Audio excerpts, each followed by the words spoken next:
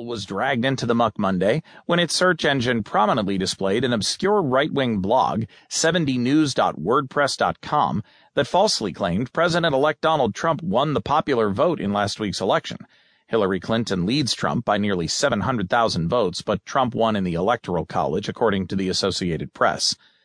The goal of search is to provide the most relevant and useful results for our users.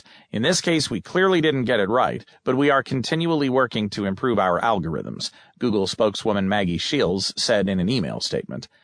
The results popped up under a Google search banner called In the News when a user searched for who won the popular vote. As of Monday evening, the blog's post was still there, though it followed stories.